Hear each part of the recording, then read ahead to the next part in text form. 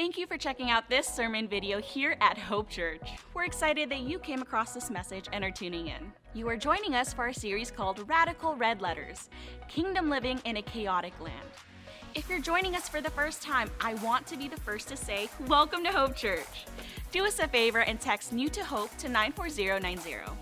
After you hit send, you'll get an immediate response from our team with a link to a short form for you to fill out so we can get to know you better. Once again, thank you for joining us today and enjoy the sermon. For the past several weekends, we have been walking together as a family of faith through one of the most famous sermons Jesus ever preached, called the Sermon on the Mount. Actually, we've just been studying the first section of that sermon that has become known as the Beatitudes. And we gave you a definition when we started this series of the Beatitudes, and I want to, as we bring it to a close today, I want to give you that definition one final time. The Beatitudes were 8 radical declarations of kingdom living resulting in contentment in the midst of the chaos. We entitled this series, Radical Red Letters, Kingdom Living in a Chaotic Land. And what a word this has been over these 8 weekends for our fellowship in the midst of where we're living in the world today. And I think it's so relevant because when we began the series, we looked at the opening section of this message and we learned that Jesus actually was stepping into a very similar situation. When Jesus began his public ministry, the world was in chaos. There was political chaos. There was spiritual chaos. There was physical and emotional chaos taking place. That's the world that Jesus stepped into. And what you find in the Sermon on the Mount is Jesus bringing his disciples, his followers, up on a hillside to teach them about a radically different way of living. A way of life that was different than the chaos of the world that they were experiencing around them. And that's what these Beatitudes are, these radical declarations. John Stott, a scholar and theologian I like to read, listen to what he said about the Sermon on the Mount. He said, the Sermon on the Mount is the nearest thing to a manifesto that Jesus ever uttered.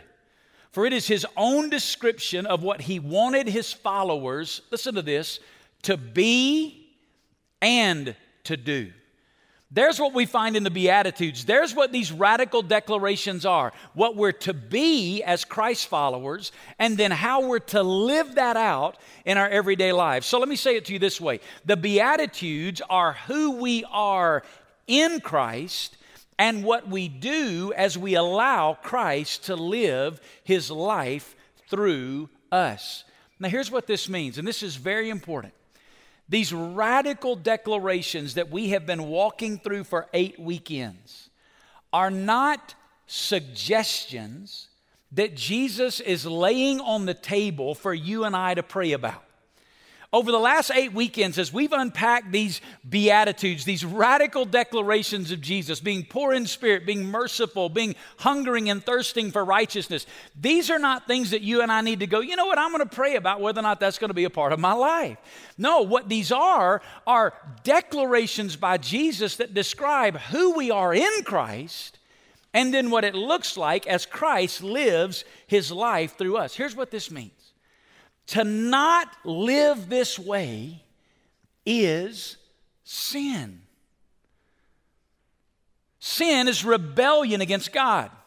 We often think sin is simply doing that which I know I'm not supposed to do, and that is sin. But sin is also not doing what I know I've been called to do. James, the half-brother of Jesus, writes it this way in James chapter 4 and verse 17. He says, therefore, to the one who knows the right thing to do and does not do it, to him it is, say it out loud, sin. Meaning when we know what the right thing is and we don't do it, it is sin. It's rebellion against God. When my life doesn't resemble this description by Jesus of kingdom living in the Beatitudes, it's clear evidence that I'm not allowing the Holy Spirit of God to be in control. How many of you know that as a Christian, every day there's a battle on the inside between the Spirit of God living in me and my flesh? If you know that, say amen. If you don't know that, I'm wondering whether or not you're really a Christian, right?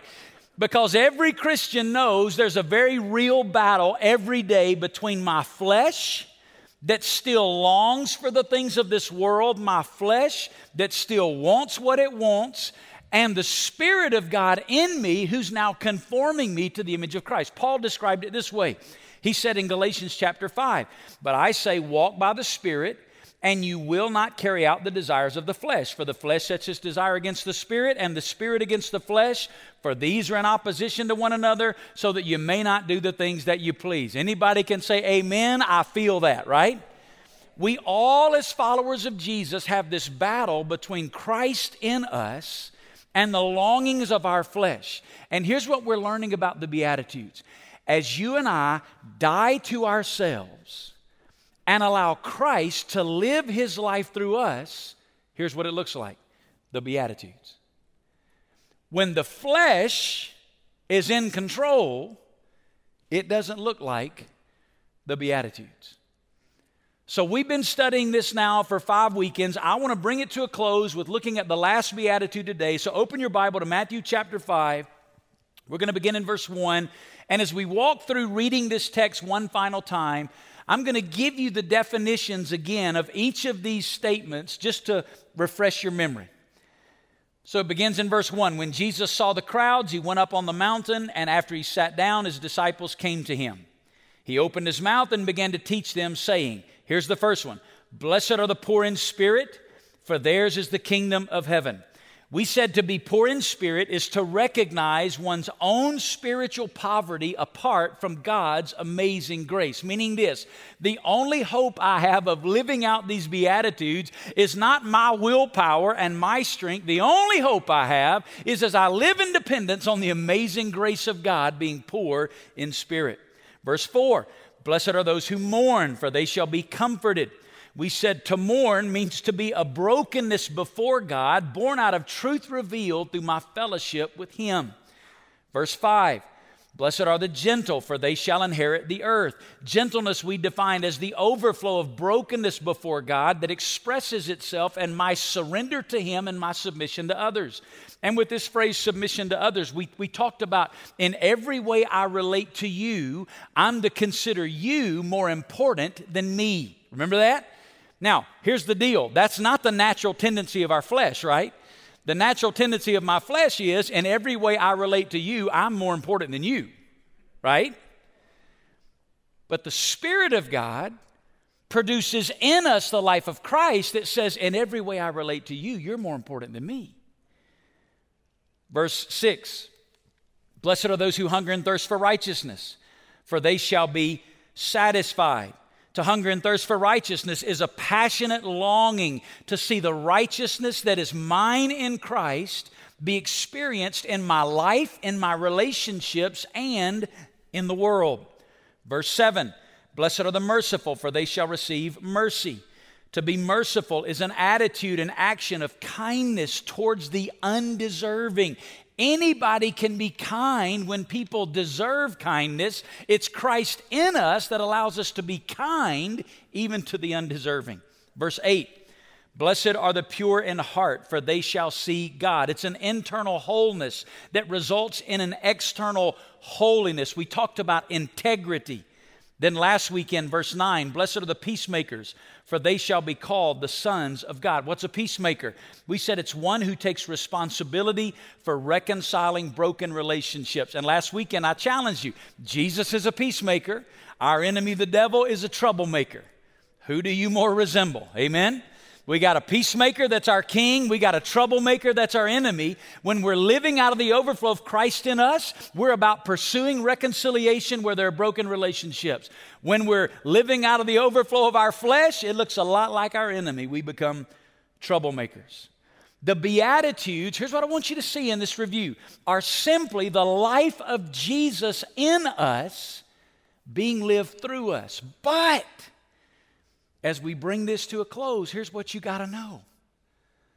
The world rejected Jesus.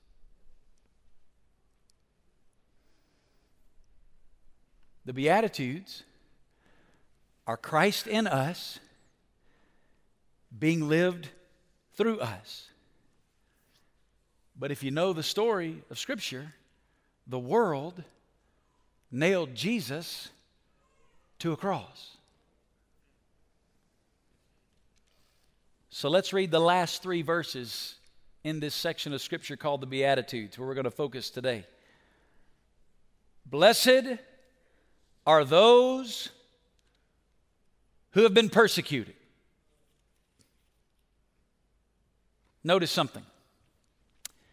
The first 7 Beatitudes describe what we do: kindness, gentleness, hungering and thirsting for righteousness, reconciling relationships, peacemaking. It's what we do as we allow Christ in us to live through us. The last beatitude is not about what we're doing, but about what will be done to us as we live out this radical expression of the kingdom. Blessed are those who have been persecuted for the sake of righteousness, for theirs is the kingdom of heaven. Blessed are you when people insult you and persecute you and falsely say all kinds of evil against you because of me. Rejoice. That doesn't even feel like that's the right word that ought to be there, right? You're going to be persecuted. You're going to be insulted. They're going to say things about you. Rejoice. I told you this stuff's radical. It doesn't make sense in the world. Rejoice and be glad, for your reward in heaven is great. From the same way they persecuted the prophets who were before you. The first 7 Beatitudes describe who we are as Christ lives through us. The last Beatitude describes how we'll be received and reacted to by the world around us as we live out Christ's life. This is not the only place Jesus gave us this warning. As a matter of fact, in John chapter 15, listen to what Jesus said. If the world hates you, you know that it has hated me before it hated you. If you were of the world would love its own. But because you're not of the world, I chose you out of the world. Because of this, the world hates you. So we're going to dig into this last beatitude today the same way we have each of them. I'm going to ask and answer 2 questions. We're going to understand what it is to be persecuted, and then we're going to talk about what our response as we live in this world should be to persecution. So we're going to wrestle with these 2 questions. But here's why I believe this is so timely for us as a church today, and for the church really in America today. We're living in the midst of an unusual year. There's a lot of stuff that we're all facing economically, politically, physically, socially. There's all kinds of stuff. But what we're going to be able to do today is compare and contrast that to what believers in the world have walked through throughout the course of history that hopefully will give us a sense of where we are in the big picture of what God's doing in the world. So first of all, let me ask the question, what is persecution? Jesus said, blessed are those who have been persecuted. The word persecution here is a word that comes from a root word that means to run hard after. It means to pursue. It means to chase. This word here, the way it's written in the Greek language, means to pursue with repeated acts of hostility. It means to chase after someone, to harass them. Now, before I really unpack a definition of what persecution is, let me tell you what persecution is not. Persecution is not being made fun of for having 65 Christian bumper stickers on your car. Persecution is not being unfollowed on social media because you post too many Bible verses. Persecution is not simply going through a difficult season in your life. Persecution is not self-inflicted hardship because I arrogantly shove my convictions down everyone else's throat. The Scripture says we're to speak the truth in love, not speak the truth in your face. Persecution is not being confronted by a brother or sister in Christ because of an area of sin in my life. That's what they're supposed to do. That's not persecution. So then, Pastor, what is persecution? Well, I want to give you a 3-part statement to define it, and here's what I'm going to ask you to do. Don't tune me out till we get all the way to the end, because you're going to hear part of this and go, well, wait a minute, that's not all that persecution is. I know there's 3 parts to the statement, all right? So let me get all the way to the end. Here's the first part. Persecution is suffering for Christ. There are 2 very important phrases that Jesus uses. Look at verse 10. Blessed are those who have been persecuted for the sake of righteousness. And then in verse 10, he says, blessed are you when people insult you and persecute you and say all kinds of evil against you because of me. In both of those instances, the same Greek word is used. One time it's translated for, the other time it's because of, but in both of those, it's a Greek word that means here's the reason why. Jesus said persecution always has the same motive, and the motive is always Jesus. One time he calls it righteousness. Persecution is the response of the unbelieving world to the righteous character of God revealed in our lives as Christ is made manifest through the power of the Holy Spirit. Persecution is not a rejection of you or me. Persecution is a rejection of Jesus himself. Persecution is always suffering for Christ. Secondly, persecution is suffering for Christ physically. We're believers today.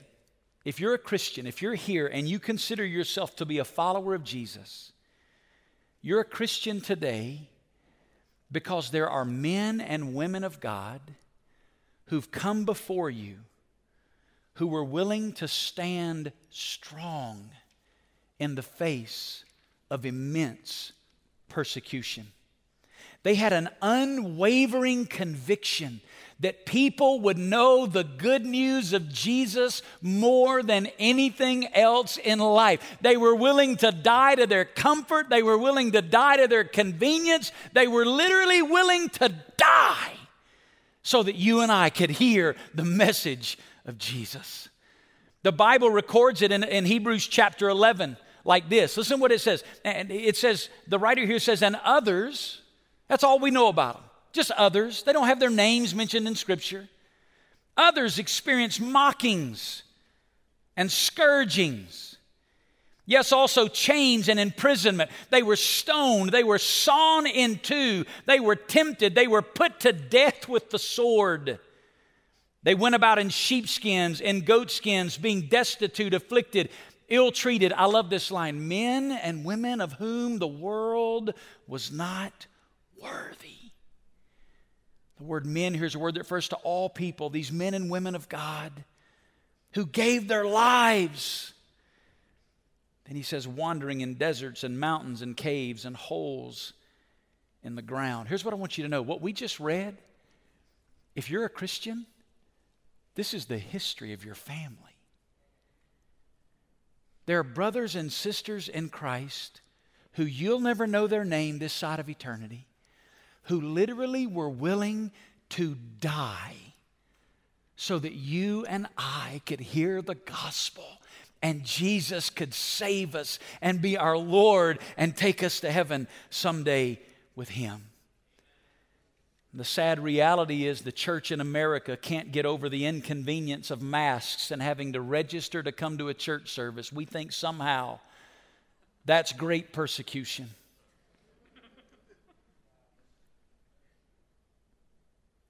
Every one of the followers of Jesus, the first followers of Jesus, died for the sake of the gospel. The original disciples, those first that He called to Himself, all of them died. 6 were crucified. Andrew, Peter, Thaddeus, Philip, Simon, and Bartholomew all were crucified for preaching the gospel. James, the son of Zebedee, had his head cut off for preaching the gospel. James, the son of Alphaeus, was beaten and drug outside the city and stoned to death.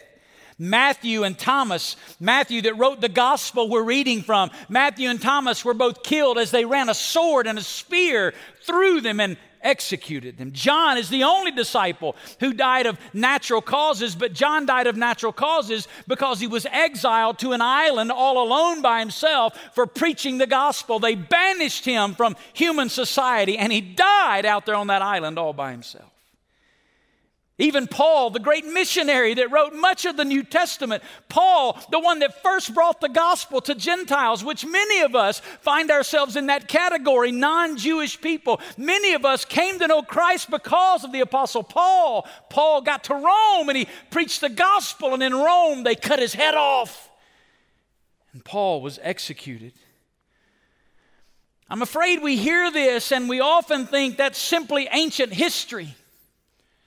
That persecution of Christians is something that happened a long time ago, but according to one organization that I love and pray for called Open Doors, it's a Christian organization that works among the persecuted church in the world. As we sit here in 2020, there are 260 million Christians living in over 50 countries around the world today who wake up every day in fear of their lives being taken simply for following Jesus. I want to show you two numbers. First number is 2,983. That's the number of Christians who in the last year have been murdered for simply following Jesus. That's 8 Christians every single day. And listen to this. They read the same Bible you and I read. They love the same Jesus that you and I love. They worship the same God that you and I worship. They preach the same gospel that you and I preach. And yet 2,983 of them this year lost their lives for simply doing that. Show you another number. 9,488. That's the number of churches that have been burned to the ground or destroyed around the world in the last 12 months simply for being Christian churches. We're not talking about ancient history. The top 10 countries where it's most dangerous to follow Jesus, according to Open Doors, due to extreme persecution, are North Korea, Afghanistan, Somalia, Libya, Pakistan, Eritrea, Sudan, Yemen, Iran, and India. And here's what I want you to know, family of faith. Church, because of your generosity as you give, as you pray, as you go, you need to know your church family, Hope Church, we are actively involved in 5 of those 10 nations. We are actively involved, partnering with believers, partnering with workers on the field, supporting, praying for, resourcing men and women of God who are literally laying their lives on the line every day for the sake of the gospel. Because you're a part of this fellowship, when you give, when you pray, you're joining in the activity of God with men and women of whom the world is not worthy. I'll tell you one story in particular. We have a partner that we've been working with at Hope now for 20 years in South Asia. I've known him for about 25 years. He's a national from South Asia. I met him 25 years ago when we started the church here. We began to partner with him, and he lives in a country that's somewhat open to the gospel, marginally. But he's given his life to smuggling himself into some other countries in South Asia where he's been involved planting churches where there were no churches, taking the gospel where they never heard the gospel. And in our partnership with him over the last 20 years, he's seen over 10,000 churches planted among unreached peoples that had never had access to the gospel before. But I'll tell you the story of one of those men. One of those men preached the gospel. And it was in the country that our partner was smuggling himself into. He's preaching the gospel and planting churches, and the local officials took him and they arrested him, they beat him, And first thing they did is they took a wooden stock, like something you see out of the old movies, and they put him hands and feet and neck in this wooden stock in the center of the village. And they put him there as an example, night and day. Didn't take him out at night. He stood there night and day for days on end, just hanging there in that wooden stock. They said, all you have to do to be set free is stop preaching the gospel. And here's this guy in this wooden stock in the middle of the village, and he just continued to preach the gospel. So they took him, they threw him in jail. He spent several years in a dark dungeon cell, isolated from sunlight to the point that he physically went blind because his eyes had no access to light for years. Lost his eyesight. And all he had to do, they told him every day, they'd go in and say, all you have to do to be set free is renounce Jesus and stop preaching the gospel. He wouldn't stop. Not only that, while he was in prison, his wife started 30 new churches. Let me tell you who those people are. They're men and women of whom the world is not worthy. And may God have mercy on the church in America who thinks somehow we're being mistreated because we have to socially distance when we come to church.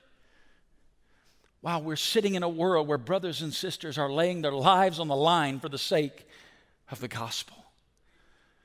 Persecution is suffering for Christ physically. Here's the last part of the statement. Persecution is suffering for Christ physically, emotionally, and or mentally.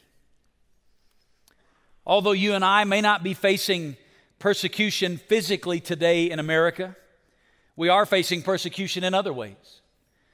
As our nation continues to drift from a biblical worldview, the more we as believers stand up and speak the truth in love, the more we will face persecution. Jesus here describes two forms, insults and false accusation. It's saying hurtful, wrong things. It's attacking abusively with words. It's lying and in wicked ways distorting the truth about believers. Jesus said, as we continue to speak the truth in love, we will face persecution. When we as believers stand for life, whether it be life in the womb of a mother, or the life of a young black man in the inner city, or the life of a police officer serving and protecting his or her city, in a society that is rapidly devaluing human life made in the image of God, the more we stand for life, the more we will be persecuted. As we as followers of Jesus stand for the truth that God created human beings, male and female, in His image. And we hold to the divine truth that marriage is an institution created by God, designed by God between a man and a woman, and it is not to ever be redefined, regardless of any constitutional attempt to do so, we will be persecuted. When we say that there is only one way to know God, and that is through His only begotten Son, Jesus Christ, in a world that says all religions are the same, you need to understand we will be persecuted. It may not be physical yet, but emotionally, mentally. We've enjoyed in America in previous generations a place where you could be Christian and it didn't necessarily oppose the thinking of the day, but over the last few decades and where we're headed as a nation, we are moving away from a biblical worldview on issues that the Scripture is very clear about. Let me tell you what's going to happen. The church in America will be purified. The spectators will not be around to spectate. Only those who follow Jesus and love Jesus and consider the gospel more important than anything else will be those that stay. So then that raises the second question. I'll close with this. How do we respond? How should we respond to persecution as followers of Jesus? Well, we could literally do an entire series on this question. So what I'm going to do is limit my points to the two things Jesus says in these verses. Number one, we should not be surprised. Look at verse 10. Jesus said in verse 11, Jesus said, when not if you're persecuted. It's important. Jesus didn't state this as it might happen. He stated it as it will happen. And here's what's happened. We've been so influenced in the American church by a prosperity gospel. Now, I know many of us would say we don't believe a prosperity gospel, this gospel that says if you believe Jesus, you'll be healthy, wealthy, and wise. But we've been so influenced by a prosperity gospel that the moment some suffering, the moment the slightest discomfort comes into our life, we look at God like, what's going on here? I thought we were on the same team. I thought this all was going to be glorious all the time for me. We shouldn't be surprised. Let me show you a promise in the Bible. And let me make you a promise about this promise. You won't find it in any book, any little devotional, 365 wonderful promises of God for you to meditate on daily, all right? You'll never find this in that book. Look what it says. Indeed, all who desire to live godly in Christ Jesus will be persecuted. Now, I know some of you are writing this down because you want to go home and claim this afternoon. And listen, I know this is heavy.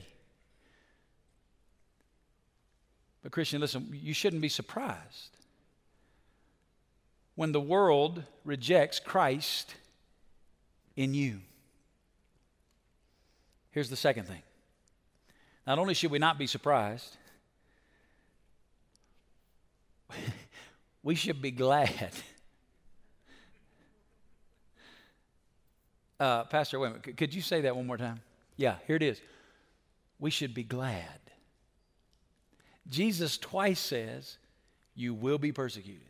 And then he says, rejoice! It's a word that literally means to be exceedingly glad. And as if that word wasn't enough, he says, and be glad. The word be glad here is a Greek word that literally speaks to leaping much. It's talking about the kind of joy where you're jumping up and down. You're so happy. Jesus says, mark it down. Don't be surprised. You will be persecuted. Why? Because they hated me. They will hate you. When it happens, what do? We rejoice. Why in the world should we rejoice? Let me give you 3 reasons and we're done. Number 1, it deepens our intimacy with Christ. There are things about Jesus we will never learn apart from the valley of persecution and suffering. You see, when God saved you, salvation is not a get-out-of-hell-free card. Salvation is an invitation to know God that changes you in this life and takes you into heaven in the next life. But it's an invitation to intimacy with God. So the real desire of the Father is that you and I know Him intimately. Paul captured this. Paul wanted to know Christ. Listen what he said. Paul said in Philippians chapter 3, that I may know Him and the power of His resurrection. And that's where we all say, yeah, give me some of that. I want to know Him in the power of His resurrection. But listen, there can't be a resurrection without a death. And the fellowship of His suffering. I don't know if I want to know Him like that. There's a sweetness about intimacy with Jesus that makes even persecution something the believer can say, boy, I'm glad. I'm glad. Number 2, it gives us an opportunity to demonstrate the love of Jesus. Matthew chapter 5, a little later on in this chapter, Jesus says something that's absolutely remarkable. You want to talk about radical? Listen to these words. You've heard it said, an eye for an eye and a tooth for a tooth, but I say to you, do not resist an evil person. But whoever slaps you on your right cheek, punch him back. No, that's not what it says, is it? That's what the flesh says. turn the other to him also. If anyone wants to sue you and take your shirt, let him have your coat also. Whoever forces you to go 1 mile, you go with him too. You've heard it said, you shall love your neighbor and hate your enemy. But I say to you, love your enemies and pray for those who persecute you, so that you may be sons of your Father who's in heaven. For he causes his sun to rise on the evil and the good, and sends rain on the righteous and the unrighteous. For if you love those who love you, what reward do you have? Don't even the tax collectors do that? If you greet only your brothers, what more are you doing than others? Do not even the Gentiles do the same? Therefore, you're to be perfect as your heavenly Father's perfect. Now, I know what you're thinking, because I think it too when I read that. I can't do that. Let me let you in on some good news. You're right. You can't, and I can't. But the Christ who lives in us can. And when this world sees that, they say, I don't know what you have, but I want what it is that you have. Number 3, we're done. It reminds us this world is not our home.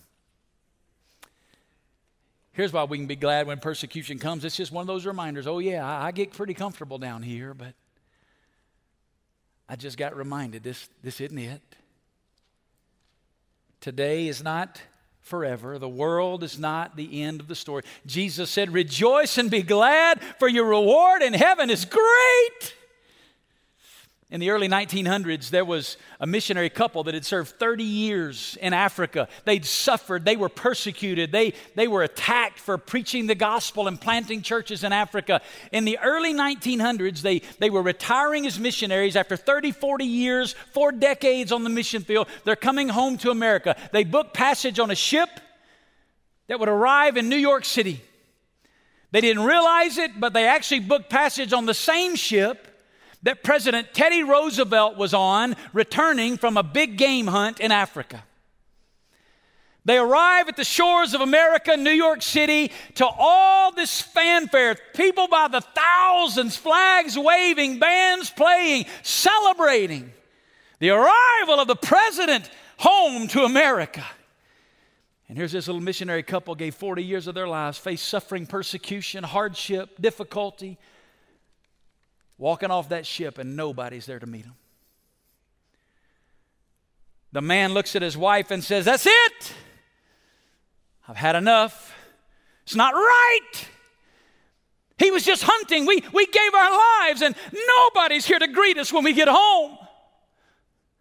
Takes his wife home frustrated. She finally says, you got to go upstairs and just be with God. You need to go talk to him about this.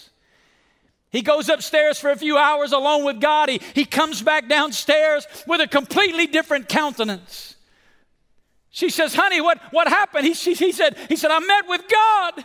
She said, what did God say? He said, it was as if God put his hand on my shoulder and said, son, remember, you're not home yet. You're not home yet. This world is not the end of the story. And listen to what Paul said about it. Paul said in Romans chapter 8 and verse 18, he said, for I consider that the sufferings of this present time are not worthy to be compared with the glory that is to be revealed to us there. Here's what that means. It's like comparing an apple to a house. There's just no comparison. Blessed are those who've been persecuted. I've never really seen this rejoicing principle lived out better than I did when I read a poem written by a young girl in the mid-1990s. Her name is Dora Tenenoff. Her father, Rick Tenenoff, was a missionary with an organization called New Tribes Mission. He and a few men had gone on a remote trip into the villages on the border of Panama and Colombia to preach the gospel to peoples that had never heard about Jesus before. While there, they were taken captive.